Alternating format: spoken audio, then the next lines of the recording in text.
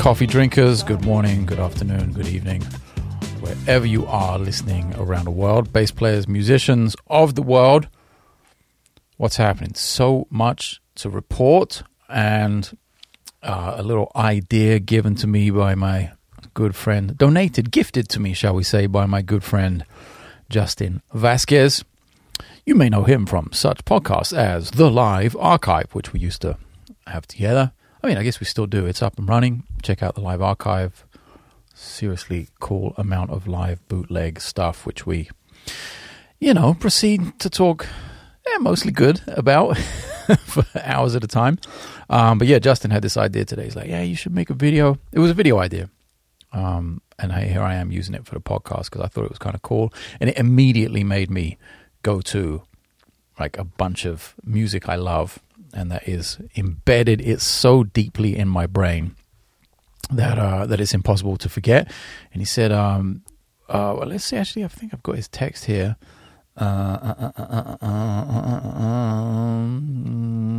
Yeah, what are the most iconic openings to solos? So jazz solos, most iconic openings. I, like 3 seconds later, threw in our chat Mike Brecker, Mike Brecker, Pat Metheny, Lee Morgan, Cannonball Adderley, Nat Adderley, so many different things. And I'm going to play a few for you here right now. I'm going to start off with something that I used to just smash over and over and over in my car. I had a cassette of this and in my car in London before I moved to the States. I used to listen to this album a lot, but this track in particular, as you're about to hear, let's get some volume there on the mic. Also, that bass lick, that's Daryl Jones. That's the Munch playing bass. And I always remember that sticking as one of the first kind of like jazz fusion little bass licks I learned. Anyway, this is it. This is Mike Brecker on Sumo, Steps Ahead live in Tokyo. That's ridiculous. I think I was talking over the beginning of that. Let's wind it back and listen again how gratuitously violent that is. This is 1986, Mike Brecker on full God mode, live in Tokyo with Steps Ahead with Steve Smith, Daryl Jones, Mike Stern, Mike Manieri.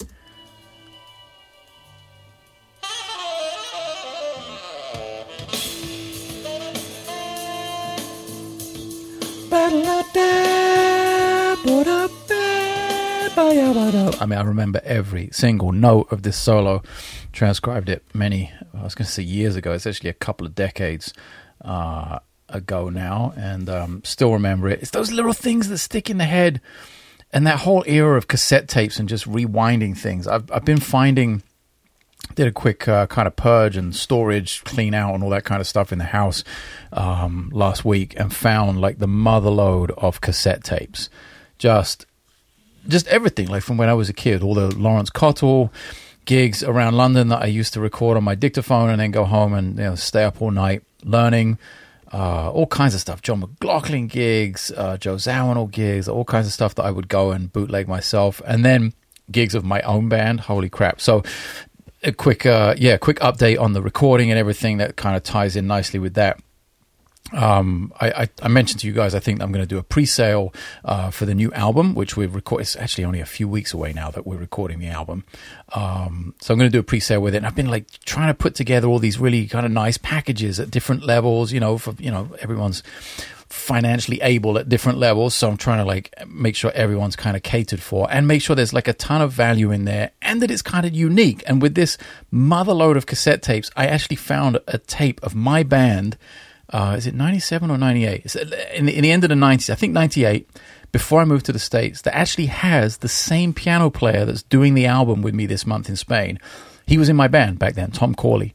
And so I have some of that, and the cassette tapes, they're cassette tapes, so they sound like what they sound like. They're definitely on the bootleggy side from 1998. You can pretty much imagine what that sounds like. But you can actually hear everything that's going on. So I've been slowly digitizing them and recording them out of this old Sony boombox that is randomly in the house. I think this is from Chelsea's dad or something. We borrowed it. I don't know. But I've been randomly digitizing a few of these things. And I think in one of the levels, the pre-sale levels, I'm going to add some of those bootleg tracks, maybe put a little bit of a fake master, for want of a better word on it, kind of master them, get rid of some of the hiss, nice EQ, a little bit of compression perhaps, something to make it like totally listenable. And it gives you, I guess, a little bit of a kind of look into the then and the now. Like this whole album is a lot to do with that. As I conceptualize all the music and kind of see this arc of the music from the beginning to the end of the album, it really is about kind of my life, where that started musically, the twists and turns that it took, and kind of where it is now, like the freedom I have musically now. That's the goal for the end of the album. I mean, conceptually, that's the goal for the whole album, is to show that freedom and that idea and feeling of, you know, relaxation and honesty and being able to do what I want musically, but to really try and tell that story through 10 or 12 tracks, however many end up being on the final album. And I think just to add as a bonus to one of the levels of the pre-sale, a couple of these tracks with me and Tom all those years ago, 25 years ago almost. And then I've got stuff from 95, 96, 97, 98. I've got like literally the first band I was in, a band called Transmission, with my buddy Trevor Myers, who's a fantastic trombone player in London, now plays with Tom Jones, and just everyone. Is amazing also going back through it all to see where everyone ended up. And what they do musically, and some people are not in music at all anymore, of course. Everyone's going to go in very different ways, but kind of the few of us that did end up doing this, lifelong and making a career out of it, and what we did and how we played then. And there are certain things that is a little bit cringy. I'm not going to lie. It's probably going to be harder to release a couple of these tracks of my band with my playing from when I was like 18 or 19. It's going to be harder to release that than it is new music, just because it comes with like, oh wow, this is a long time ago. I obviously didn't have a lot of stuff together yet, but it's also incredible to hear some of the things that have stayed with me in terms of time and feel, and that kind of ties in, I guess, nicely here with this stuff we're listening to with the greatest solo openings. I've played you already this Steps Ahead. I'm going to play it again because it's so badass. This Mike Brecker. Oh my god, the whole solo, just that whole era. But it's not, it's not just fusion and kind of fused out Mike Brecker. Of course, everyone knows I'm a Pat Metheny fan. So, amazingly, so there's the famous guitar break on Pat Metheny's Third Wind. Let me see if I can find it here. It's probably like, oh, just missed it.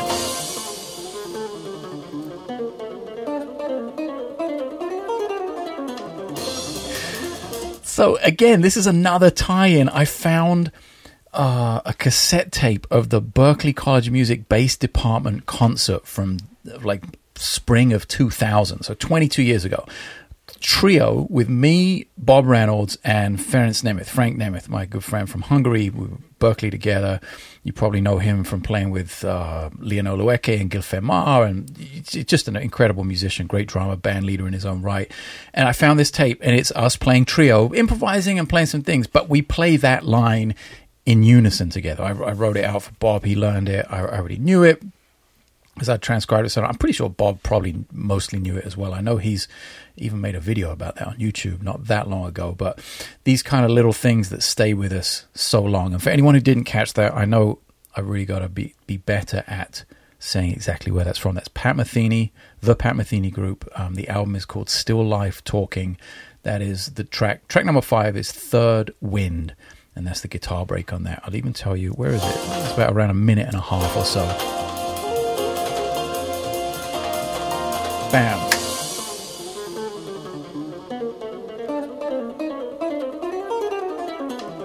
So talk about epic openings to solos. I think that has to definitely go up in my Hall of Fame anyway. I think Justin was in agreement with that when I threw those few suggestions in our chat.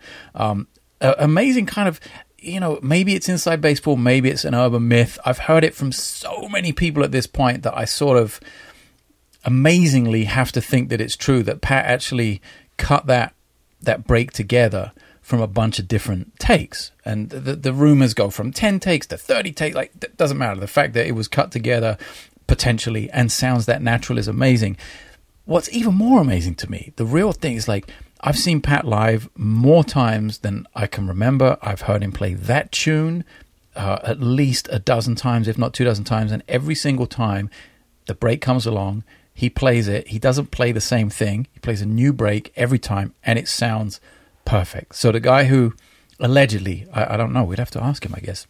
Or I wonder if he'd even admit to it. I don't know. But anyway, the amazing thing being that it doesn't matter whether he pieced it together for the record. That's just, to my mind, a production technique. If it makes the music sound good and better, and you know, it serves the song, and you get to present your music, you know, better on an album, I think I'm kind of a fan of that, if that's your mode of working. But really, like I said, the amazing thing that he can do that so consistently live, and it just sounds incredible. So yeah, lots of things kind of circling back on themselves in kind of my history with music, and this little suggestion that Justin threw in the chat. And now, as I'm talking, I'm remembering a Tim Miller break, maybe on Live at the 55 Bar, which the reason I'm thinking that is because Justin played on that record. That was kind of when we were playing the most together, and you know, being in New York and just playing with all those cats, and Tim and Elliot Mason and Brad and you know, all the guys, Justin. And yeah, I got to go back and research that one a little more. Probably should have dragged that out of the archive. So that was Third Wind, Pat Metheny. I'm not sure I can add the bonus track, a bonus track from the bass concert from Berkeley. It's probably copywritten or something, but maybe I'll play it in a podcast at some point once I get that digitized, just to let you guys in the dressing room, so to speak, of some interesting choices I used to make as a musician. And what else did I say? Oh yeah, so let's get away from fusion. Let's go back to the 60s. And let's go to John Coltrane's Blue Train and Lee Morgan's break on Locomotion. It's the third track on it. I think Train goes first. Yep, and then Curtis Fuller. Here we go. And here comes Lee Morgan. Here we go.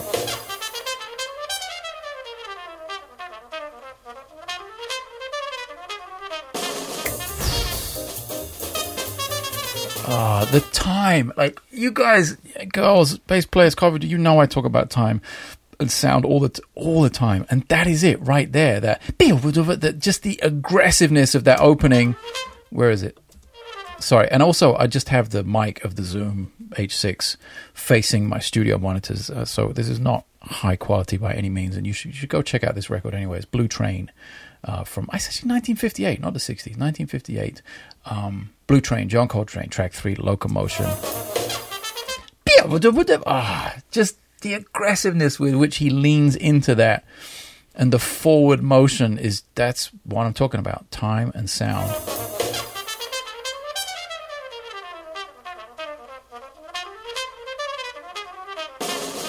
And it's also casual as well. It's just so loose, but so burning. So yeah, that to me is way, way up there.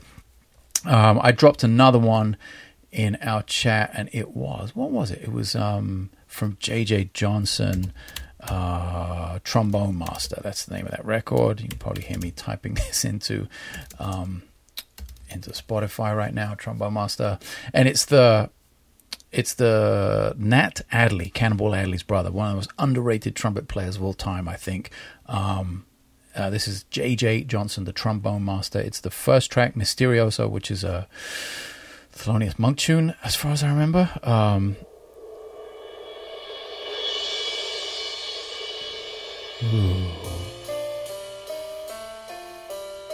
That's Mysterioso, and then we get into right around a minute and a half. Here comes Nat Adderley.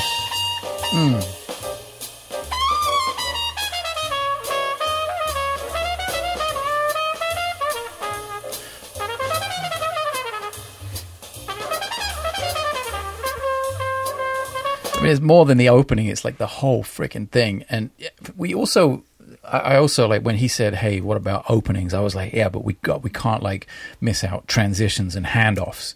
And one of our favorite both of our favorites. He was like, yeah, that, when I said it, he's like, that's top 5 for sure. And it is the Michael Brecker handoff to, or the Metheny handoff to Brecker on Original Rays from Michael Brecker's first album. Happens somewhere down the middle of the song.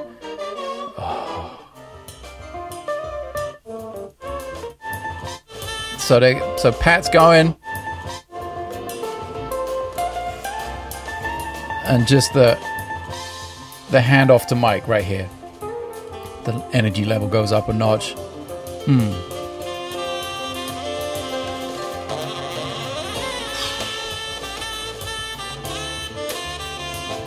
Just the dovetail of that. I love that, the blending. And okay, so why am I sharing this shit with you? It wasn't just because Justin said it was a good idea, and I happen to agree with him. It was a great idea. It'd be awesome with a well-produced video and images and pictures of all these people and album covers and that kind of stuff. But here I am. I've got 30 minutes off of dad duty to record the podcast, so I'm doing it here.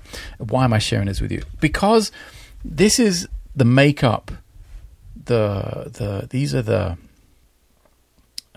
DNA kind of my history as an improvising musician, just as a musician, period. It just happens to be centered a lot around jazz and improvised music, melodic instrumental music like this. But that's, as I'm conceptualizing the music for the new record and realizing all these things about the past and how that informs my future, I see how important that fundamental, these DNA strands that run all through my education, through my learning, through basically everything I do, how important those things are, and how they continue to be for me. Like, I'm not making music like this. I'm not making with acoustic piano and drums and tenor saxophone playing like that jazz style. That's not the music I'm making. But it still fundamentally informs what I do and has given me the ability to have touch and dynamics and range and all of those things that are important in finding your voice as a musician. So I don't think I've ever been as is it happy? No, I've often been happy to go in the studio and play, but I don't think I've ever been this sort of maybe curious. That's one of my favorite words. I don't think I've ever been this curious about what is to come when we get to the studio, because I've been trying to, maybe this is what it is. Maybe I've been trying to set myself up for success more so than ever on a recording session as a band leader before. I think before it's been many times the case has been I know I'm going to make a record. I know the musicians I'm going to have on the album, so I'm going to write music specifically for them. And then I'm going to have this schedule. I know I need to get the music finished, write the charts, maybe make some demos, send it to the cats. Probably not going to have a lot of time, if any, to rehearse. Maybe we get a day in the studio. Few records I've done. Maybe a couple of 2-3 records I've done. I've had 2 days in the studio. So it's always quite truncated. I've never really done the video thing as successfully as I would like. And there are just so many new, even at this point, album number 13, there are so many new things I'm about to experience that gives me great hope and kind of fuels my curiosity. I got to go to the studio yesterday. Got to take a water pause here. But I got some rehearsal time. Managed to carve out 4 hours in a rehearsal studio here in Los Angeles yesterday, and took heaps of pedals. I took 4 SL112s, 2 Tonehammer 500s, set up the full stereo rig, and really gave it the beans. I mean, I was rumbling the entire complex, I think, when I threw the Hulk through that thing, and stereo reverbs, and putting the dark glass pedals, one in either side of the chain, and tweaking them slightly differently. I had 2 Pladask pedals, the Backlings and the Fabricat, one down each side, getting kind of granular synthesis and delay and pitch shifting stuff that's different on each side of the stereo image, just really experimenting with sounds. And a friend of mine was saying that it's I'll see if I can find this text, because it was a cool sentiment. It was more like I think he was saying it's more like it's a movie you're making a movie for a soundtrack, or not making a soundtrack for a movie, or something like that. I took it as a compliment for sure, and I think he meant it that way. I'm trying to see if I can find the message here in our shit. We just we just talk way too much. And I guess Chelsea's in the kitchen. You can hear her walking around upstairs. Yeah, we talk. Nope. No, now we're talking about, oh man, our chats get way off track on so many different things. Sidechain compression, Analog Man.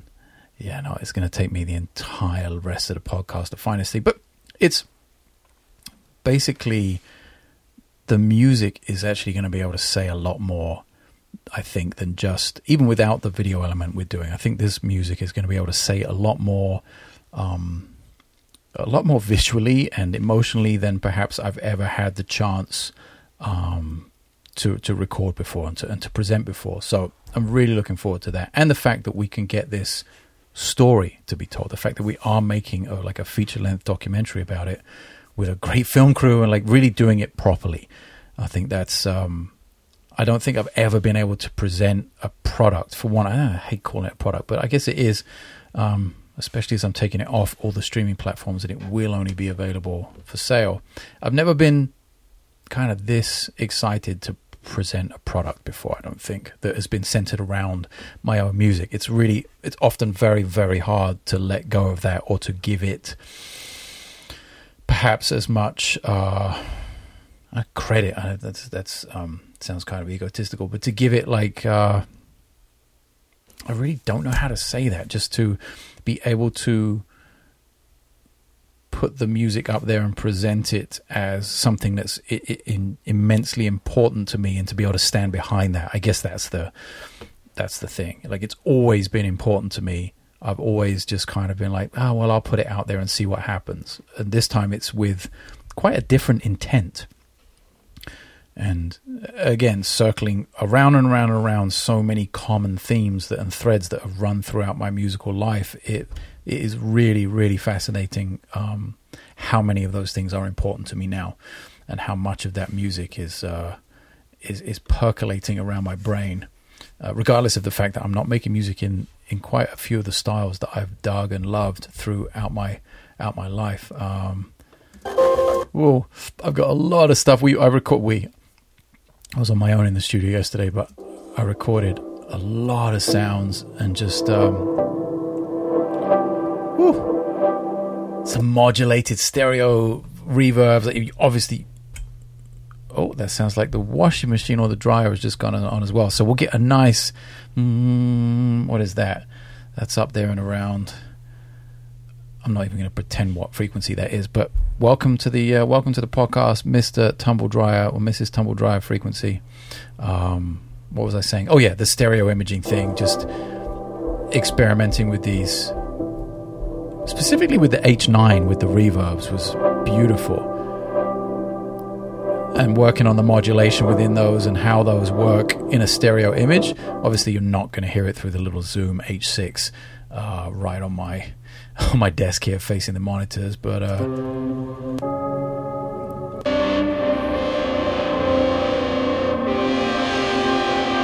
got some awesome fuzzes. I took the Red Mark and what's the other one from Jam Pedals? The Red Mark and the I forget the name of the other one. I took so many pedals, but I put them in stereo as well, which was super fun. Oh yeah, was doing some ephemeron. Working on some modulation with the backlings, and working on like this rotary thing, this almost like a Leslie. I think it's called Rotary Vibe. It's just a block in the HX Stomp, and getting some really cool stuff in the low end, like pushing a Hulk through that to get these kind of super warbly low notes. Very sinister. Sounds like maybe the soundtrack to a submarine movie or something. So, and as you can hear, some of it's super weird. I was doing some sequencing stuff with the CP251, some very weird stuff. But not all of it is dark and demonic. Some of it's quite mellow and beautiful, if I can find some of it here. And it was just really nice to be able to be in an environment where I could really give it the beans. And then work on the natural sound of the bass a little bit.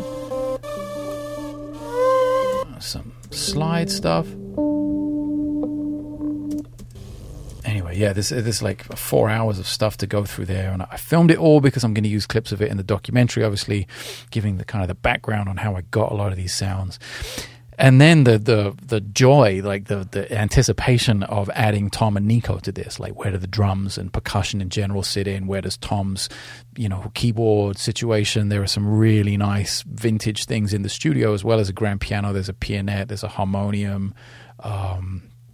There are some Moog things. I know Tom's bringing a really nice keyboard. So the amount of layers and textures and storytelling we're going to be able to do with this stuff is just amazing. I wish we had 3 months in the studio. We have 2.5/3 days, something like 2.5 days really, locked out. So yeah, really exciting time. And just, I wish it was, I think we're looking at like a May 15th release for the album, and for the documentary, the documentary film. For everyone who does the pre-sale, by the way, one of the whole bonuses of the lowest level is that you get the whole album up front.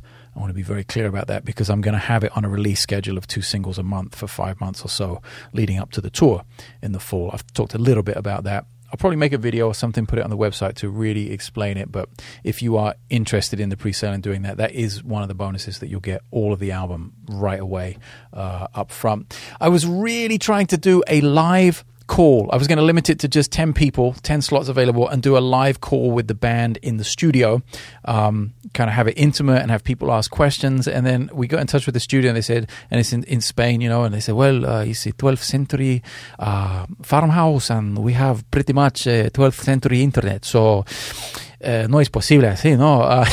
So it's got some like satellite internet, which is basically worse than dial-up. So no live video call with the band in the studio, but the crew, the engineers, the musicians have all agreed to do it after the fact, which I actually think, in hindsight, now that I think about it, is actually kind of a little bit cooler, because if you purchase one of those slots, you'll be able to you'll have been able to check out the album and the documentary footage and all that stuff first before the call, and then you can have ask some real questions, based on what you heard and maybe things you wanted to hear how we did, and I'm kind of excited to be able to share that side of things as well. That's really not something that gets shared often enough, I don't think. And I know from the feedback I get through my social channels and through YouTube and Instagram and all that stuff, and just in person at clinics, people are always asking, yeah, so how did you record that?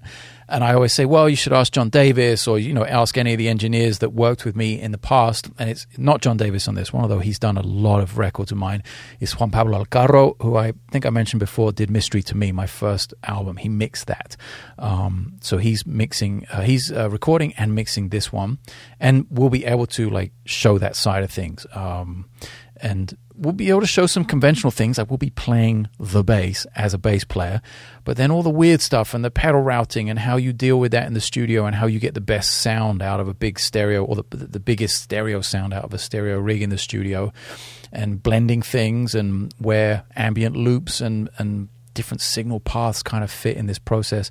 I think that may be kind of equally, if not more, interesting. It will be for me anyway. I know I'll go back and watch it myself. Then hey, we did this song and we counted it off and then we played it, and there'll be plenty of that. But the technical side of things very rarely gets a look in. So I'm really kind of excited to present Juan Pablo and his expertise, as well as the musicians and my music and all of that. It's, it can't happen soon enough, although I am grateful for the next 3 weeks to be able to kind of take what I learned yesterday in the studio about all these signal paths and, the stereo thing. Really, the end of the chain is quite a lot of fun, I have to say. I have 2 stereo loopers, 2 stereo dittos. Those are the last 2 things in the chain. Then it will split left and right, go to the preamps, to the Neves or whatever, and go in the computer. and right before that, I have the H9, which I'm using for stereo reverb. And then I have an HX Stomp XL. But between the HX Stomp XL and the H9, I have 3 pedals down either side of the chain. So it comes stereo out of the HX Stomp, and down both sides I have a Frantabit on both sides. A friend of mine bought one, and he's coming to the studio. I'm delivering it to him in Europe, so at least I get to use stereo Frantabits for the session. So stereo Frantabits, and then next I have on one side the Alpha Omega X Ultra by Dark Glass. On the other side is the Microtubes X Ultra. So kind of 2 Dark Glass, genty, high-end, kind of dystopian, death spiral, distortion, preamp kind of things, which I can tune slightly differently, which help, make that stereo image a little more interesting. And then after them, right before the H9, I have the Backlings in the left and the Fabricat in the right. So I've got this kind of granular delay, granular synthesis, modulation going on. Again, slightly different on either side to give you this kind of interesting stereo image. So really psyched about those last kind of 1, 2, 3, 4, 5, the last kind of 5 steps in the chain, to the point where I might actually build those into a pedal board so that it's just the end of the chain is set and it's easy to get to and everything's kind of plugged in. I don't have to worry about it when I get there. And then up front, that's where all the changes can take place. The Hulk and another H9, another HX Stomp for harmonizer stuff or whatever it is, whatever I want to throw up front. The Muga Fuga stuff with the CP251, the ring modulator, the Freq box, all of that stuff could come before that. So super psyched. I'll try and share some clips maybe on the Gram or on the YouTubes of yesterday's shenanigans, but all eyes are on getting the pre-launch up and running. Final kind of design touches are being put to that this weekend, so I'll let you guys know as soon as that's up and running. Really psyched to be able to do that, to be able to offer a ton of goodies, like I was saying, like the bootlegs, the real sort of rare, quite scary, if I'm honest, letting them out into the world, the rare bootlegs of back in the day, early Gwiz, early Tom Corley as well. I did send it to him, and he was like, oh, Lord, what on earth were we thinking? So that should give you an idea of... We were pretty young and virile back in the day, shall we say. We liked to give it the beans on a regular basis, so we didn't really hold back that much. Me in the world of fusion, Tom more in the world of Phineas Newborn and Oscar Peterson, but still, it was an unbelievable amount of fun playing with Tom back then in my band, and gigs all over. We used to do gigs all over town with other people as well. It was awesome, and to be able to share that with some of you guys for the pre-sale is really it's quite emotional, I have to say, and it is very special. It's something I really look forward to throwing out there. So yeah, as soon as it's ready to go, I don't want to fuck it up. You know what I mean? I want to make it right. I want it all to make sense. I want people to, the fans who are the fans of the music, I want them to know that I care. Hope you guys know that. And I want to give you as much as I possibly can. Also, I definitely want to fund the project as well. I don't want to lose my shirt on it. And it's a big undertaking, so I have to take into account, despite, I've talked about it before, despite having no commercial aspirations for this thing, I'm not trying to make a living out of it, but I am trying to present something beautiful, something that's honest and very personal for, fans of the music, and yeah, try and fund the project in the same moment. So yeah, we hit a bunch of stuff today, huh? Openings of solos. What are your favorites? I don't know where you're listening to this, so it's kind of hard to comment, but join the Telegram channel. Maybe I'll throw a little questionnaire up in the Telegram channel, or a place for you to, drop in your favorite solo openings or solo tags or handoffs or whatever it is. I'll leave you with some homework. Go and check out Cannonball Adderley, Quintet Plus, Lisa, Take 8, I think is the one they use on the record. And just the dovetail between Cannonball Adderley's solo and Nat Adderley's solo. It's just, you understand that they're so related and so in tune with each other when you hear that transition. It's a beautiful thing. It's a smoking track as well. One of my favorite Cannonball tracks, a lesser known one perhaps. And yeah, go check that out. It's on all your favorite streaming services. Hey, be old-fashioned. Go to an HMV or a Tower Records if you can still find one and buy the record. And until the next time, pretty soon, I'm guessing, we'll do a little pre-sale launch podcast episode, and maybe I'll play you a few little snippets of things that might be going in there for the bonuses. I don't know. But until then, appreciate you guys and girls, musicians, coffee drinkers of the world, hanging out with me. And I'll talk to you again on the next one.